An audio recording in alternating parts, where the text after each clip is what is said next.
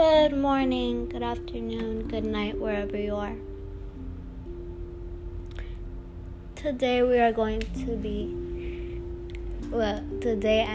be reading the original story of Pinocchio. I'm so sorry if I'm stuttering. And disclaimer, if you hear any other background noises, that is not my voice, it's my pet, Ruby.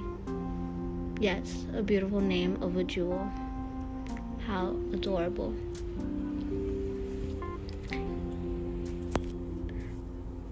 This story has 36 chapters. It's very long, and how they portrayed it on Disney was just a movie. So, we begin. Chapter 1. How it happened that Master Cherry Carpenter found a piece of wood that wept and laughed like a child. Centuries ago there lived a king, my little readers will say immediately. No, children, you are mistaken. Once upon a time there was a piece of wood. It was not an expensive piece of wood, far from it. Just a common block of firewood, one of those thick, solid logs that are put on the fire in winter to make cold rooms cozy and warm. I do not know how this really happened, yet the fact remains that one fine day this piece of wood found itself in the shop of an old carpenter. His real name was Master Antonio, but everyone called him Master Cherry, for the tip of his nose was so round and red and shiny that it looked like a ripe cherry. As soon as he saw that piece of wood, Master Cherry was filled with joy. Rubbing his hands together happily, he mumbled half to himself, "This has come in the nick of time. I shall use it to make the log of a table." He grasped the hatchet quickly to peel off the bark and shape the wood. But as he was about to give it the first blow, he stood still with arm uplifted, for he had heard a wee little voice say in a beseeching tone, "Please be careful, do not hit me so hard." What a look of surprise shone on Master Cherry's face. His funny face became still funnier. He turned frightened eyes about the room to find out where that wee little voice had come from, and he saw no one. He looked under the bench, no one. He peeped inside the closet, no one. He searched among the shavings, no one. He opened the door to look up and down the street, and still no one. "Oh, I see," he said then, laughing and scratching his wig. It was easily be seen that I only thought I heard the tiny voice say the words, "Well, well, to work once more." He struck a most solemn blow upon the piece of wood. Oh, you hurt," cried the same faraway little voice. Master Cherry grew dumb.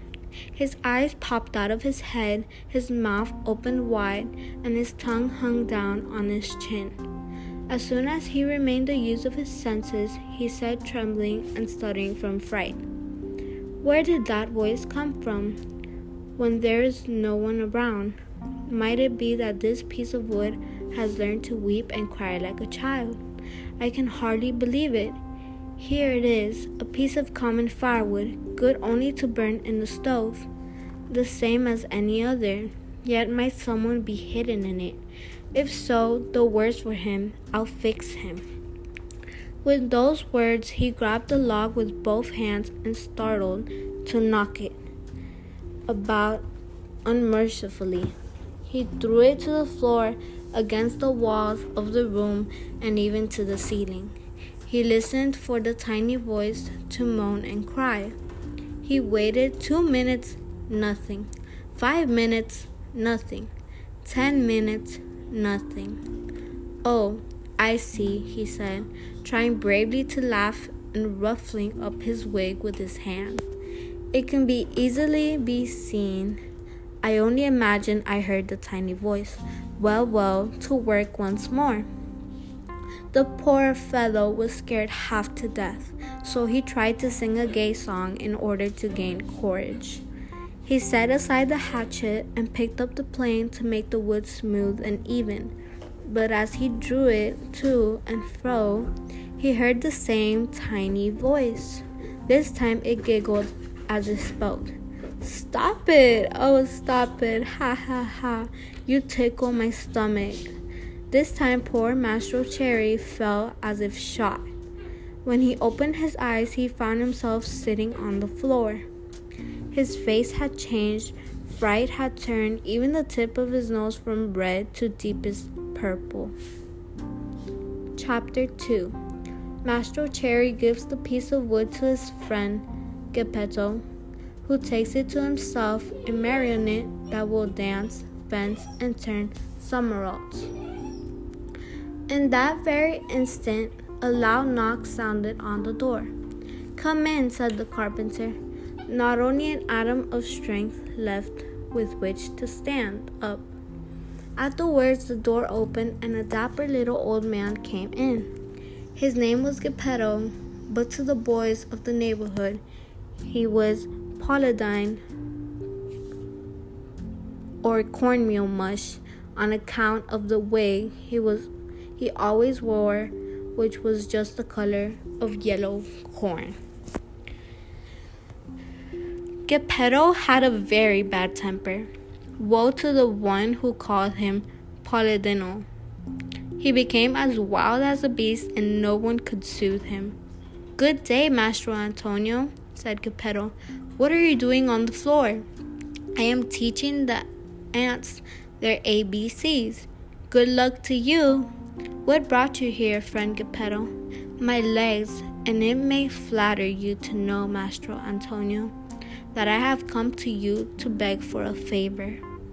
"Here I am at your service," answered the carpenter, raising himself onto his knees. "This morning a fine idea came to me. Let's hear it. I thought of making myself a beautiful wooden marionette. It must be wonderful, one that will be able to dance, fence, and turn somersaults.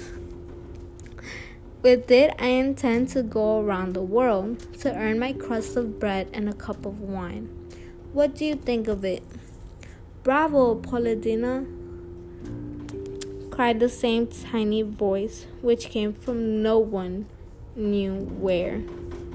On hearing himself called Polidina, Mastro Geppetto turned the corner of a red pepper and, facing the carpenter, said to him angrily, "Why do you insult me?" "Who is insulting you?" "You called me Polidina."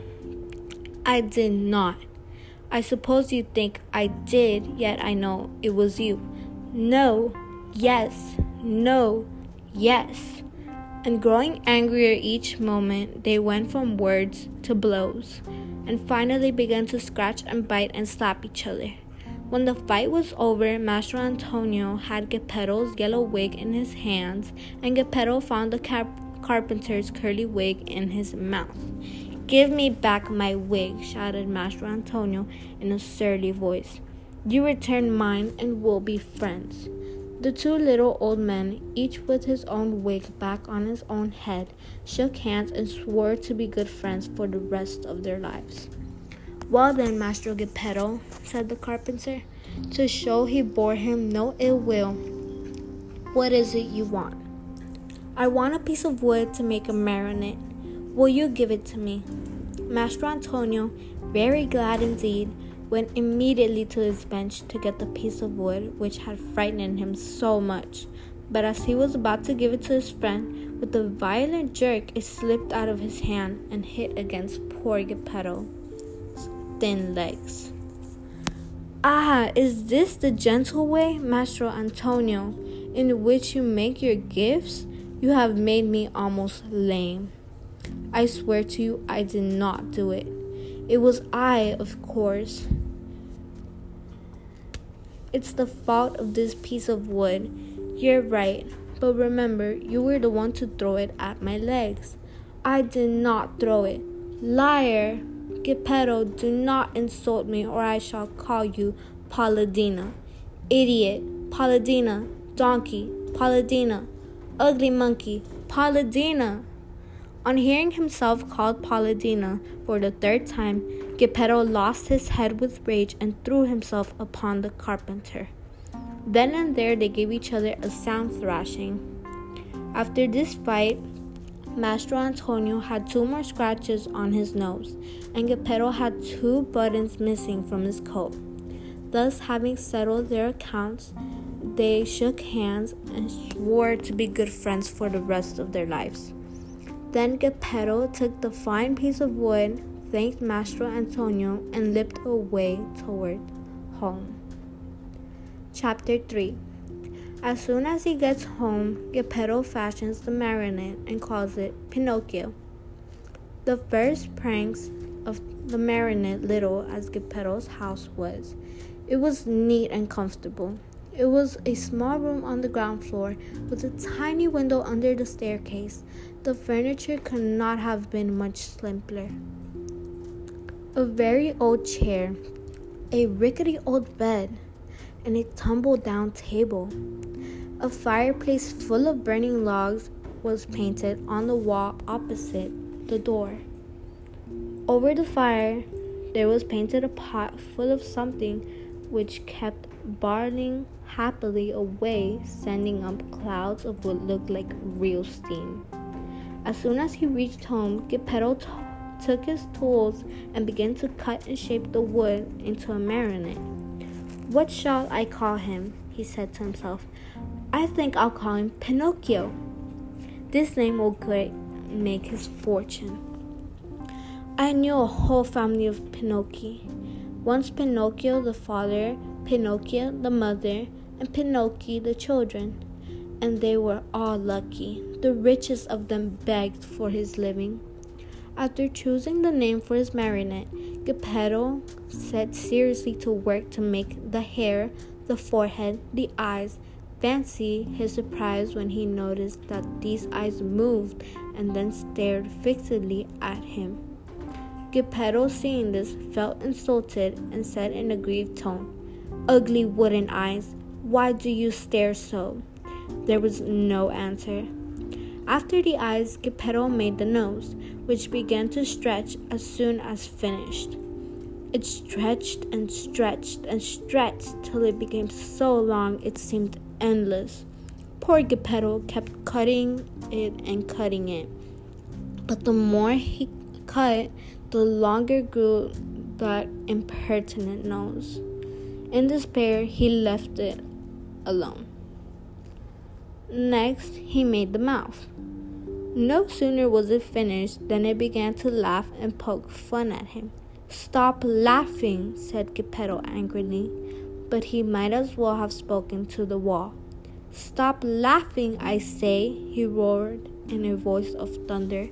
The mouth stopped laughing, but it stuck out a long tongue. Not wishing to start an argument, Geppetto made believe he said nothing and went on with his work. After the mouth, he made the chin, then the neck, the shoulders, the stomach, the arms, and the hands. And he was about to put the last touches on the fingertips. Geppetto felt his wig being pulled off. He glanced up, and what did he see? His yellow wig was in the marionette's hand. "Pinocchio, give me my wig." But instead of giving it back, Pinocchio put it on his own head, which was half swallowed up in it. At that unexpected trick, Geppetto became very sad and downcast, more so than he had ever been before. "Pinocchio, you wicked boy," he cried out. "You are not yet finished, and you start out by being impudent to your poor old father. Very bad, my son, very bad." He wiped away a tear. The legs and feet still had to be made. As soon as they were done, Geppetto felt a sharp kick on the tip of his nose. "I deserve it," he said to himself. "I should have thought of this before I made him. Now it's too late." He took hold of the marionette under the arms and put him on the floor to teach him to walk. Pinocchio's legs were so stiff he could not move them, and Geppetto held his hand and showed him how to put out one foot after the other. When his legs were limbered up, Pinocchio started walking by himself and ran all around the room. He came to the open door, and with one leap he was out into the street. Away he flew. Poor Geppetto ran after him, but was unable to catch him. For Pinocchio ran in leaps and bounds, his two wooden feet, as they beat on the stones of the street, making as much noise as 20 peasants in wooden shoes. "Catch him! Catch him!" Geppetto kept shouting, but the people in the street, seeing a wooden marionette running like the wind, stood still to stare and to laugh until they cried. At last, by sheer luck, a carabiner, or military policeman, happened along, who, hearing all that noise, thought that it might be a runaway colt, and stood bravely in the middle of the street with legs wide apart, firmly resolved to stop it and prevent any trouble. Pinocchio saw the carabiner from afar and tried his best to escape between the legs of the big fellow, but without success. The carabiner grabbed him by the nose. It was an extremely long one and seemed made on purpose for the very thing, and returned him to Maestro Geppetto. The little old man wanted to pull Pinocchio's ears. Think how he felt when, upon searching for them, he discovered that he had forgotten to make them. All he could do was to seize Pinocchio by the back of the neck and take him home. As he was doing so, he shook him 2 or 3 times and said to him angrily, "We're going home now. When we get home, then we'll settle this matter." Pinocchio, on hearing this, threw himself on the ground and refused to take another step. One person after another gathered around the two. Some said one thing, some another. "Poor marionette," called out a man. "I am not surprised he doesn't want to go home. Geppetto, no doubt, will beat him unmercifully. He is so mean and cruel." "Geppetto looks like a good man," added another, "but with boys he's a real tyrant. If we leave that poor marionette in his hands, he may tear him to pieces." They said so much. Finally, the carabiner ended matters by setting Pinocchio at liberty and dragging Geppetto to prison.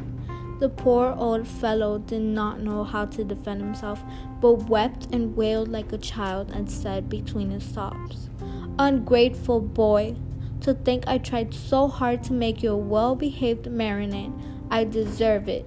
However, I should have given the matter more thought." What happened after this is an almost unbelievable story, but you may read it, dear child, in the chapters that follow. Chapter 4. The story of Pinocchio and the talking cricket, in which one sees that bad children do not like to be corrected by those who know more than they do. Very little time did it take to get poor old Geppetto to prison. In the meantime, that rascal, Pinocchio, free now from the clutches of the carabiner, was running wildly across fields and meadows, taking one short cut after another toward home. In his wild flight, he leaped over brambles and bushes and across brooks and ponds as if he were a goat or a hare chased by hounds. On reaching home, he found the house door half open. He slipped into the room, locked the door, and threw himself on the floor, happy at his escape. But this happiness lasted only a short time, for just then he heard someone say, "Creak, creak, creak." "Who is calling me?" said Pinocchio. greatly frightened. I am. Pinocchio turned and saw a large cricket crawling slowly up the wall. Tell me, cricket, who are you? I am the talking cricket, and I have been living in this room for more than 100 years. Today, however, this room is mine, said the marionette, and if you wish to do me a favor, get out now and don't turn around even once. I refuse to leave this spot, answered the cricket, until I have told you a great truth. Tell it then, and hurry. Woe to boys who refuse to obey their parents and run away from home. They will never be happy in this world, and when they are older, they will be very sorry for it. Sing on, cricket mine, as you please. What I know is that tomorrow at dawn I leave this place forever. If I stay here, the same thing will happen to me, which happens to all other boys and girls. They are sent to school, and whether they want to or not, they must study. As for me, let me tell you, I hate to study. It's much more fun, I think, to chase after butterflies, climb trees, and steal birds' nests. Poor little silly. Don't you know that if you go on like that, you will grow into a perfect donkey, and that you'll be the laughingstock of everyone? Keep still, you ugly cricket. But the cricket, who was a wise old philosopher, instead of being offended at Pinocchio's impudence, continued in the same tone.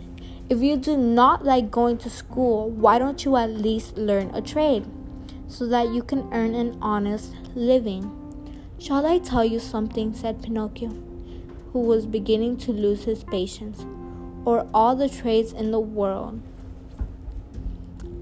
Of all the trades in the world, there is only one that really suits me.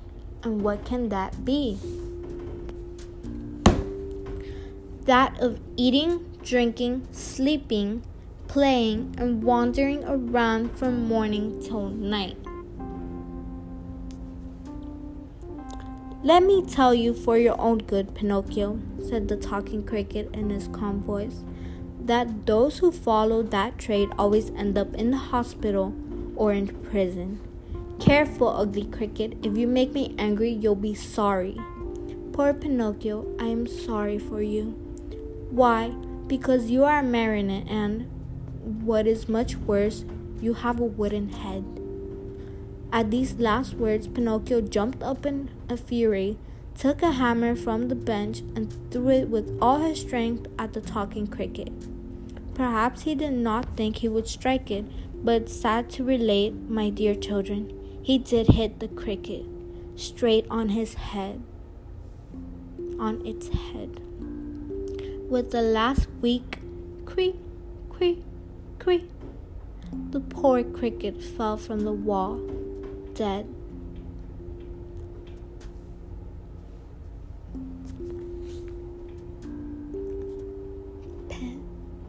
Chapter 5. Pinocchio is hungry and looks for an egg to cook himself an omelette.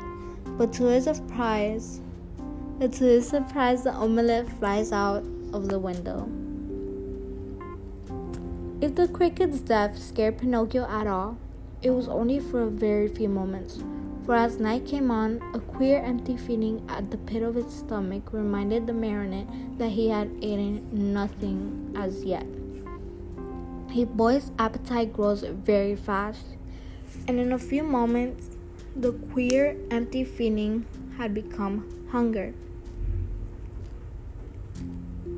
And the hunger grew bigger and bigger until soon it was as ravenous as a bear. Poor Pinocchio ran to the fireplace where the pot was boiling and stretched out his hand to take the cover off. But to his amazement, the pot was only painted. Think how he felt. His long nose became at least 2 inches longer. He ran about the room, dug in all the boxes and drawers, and even looked under the bed in a search of a piece of bread. Hard though it might be, or a cookie, or perhaps a bit of fish.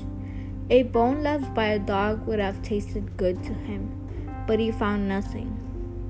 And meanwhile his hunger grew and grew. The only relief poor Pinocchio had was to yawn. And he certainly did yawn, such a big yawn that his mouth stretched out to the tips of his ears. Soon he became dizzy and faint. He wept and wailed to himself. The talking cricket was right. It was wrong of me to disobey father and to run away from home. If he were here now, I wouldn't be so hungry, or how horrible it is to feel to be hungry. Suddenly he saw among the sweepings in a corner something round and white that looked very much like a hen's egg. In a jiffy he pounced upon it. It was an egg. The marionette's joy knew no bounds. It is impossible to describe it. You must picture it to yourself. Certainly that he was dreaming. He turned the egg over and over in his hands, fondled it, kissed it, and talked to it. And now how shall I cook you? Shall I make an omelette? No. It is better to fry you in a pan. Or shall I drink you? No. The best way is to fry you in a pan. You will taste better. No sooner said than done. He placed a little pan over a foot warmer, full of hot coals. In the pan, instead of oil or butter, he poured a little water. As soon as the water started to boil, tack, he broke the eggshell. But in place of the white and the yolk of the egg, a little yellow chick, fluffy and gay and smiling, escaped from it. Bowing politely to Pinocchio, he said to him, "Many, many thanks indeed, Mr. Pinocchio, for having saved me the trouble of breaking my shell. Goodbye and good luck to you, and remember me to the family." With those words, he spread out his wings, and darting to the open window, he flew away into space till he was out of sight. The poor marionette stood as if it turned to stone, with wide eyes, open mouth, and the empty halves of the eggshell in his hands. When he came to himself, he began to cry and shriek at the top of his lungs, stamping his feet on the ground and wailing at all the walls. The talking cricket was right. If I had not run away from home, and if father were here now, I should not be dying of hunger. Oh, how horrible it is to be hungry. And as his stomach kept rumbling more than ever, he had nothing to quiet it with. He thought of going out for a walk to the nearby village in hope of finding some charitable person who might give him a bit of bread. And that's it for today. I will be reading 4 more chapters tomorrow, quite likely every single day, since I said there was 36. They weren't wrong when they said that Pinocchio was dumb. He really killed the talking cricket. And the talking cricket was very wise.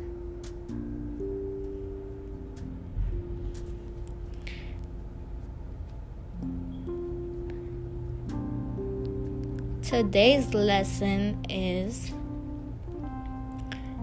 that bad children do not like to be corrected by those who know more than they do. I believe it's facts and it's the truth.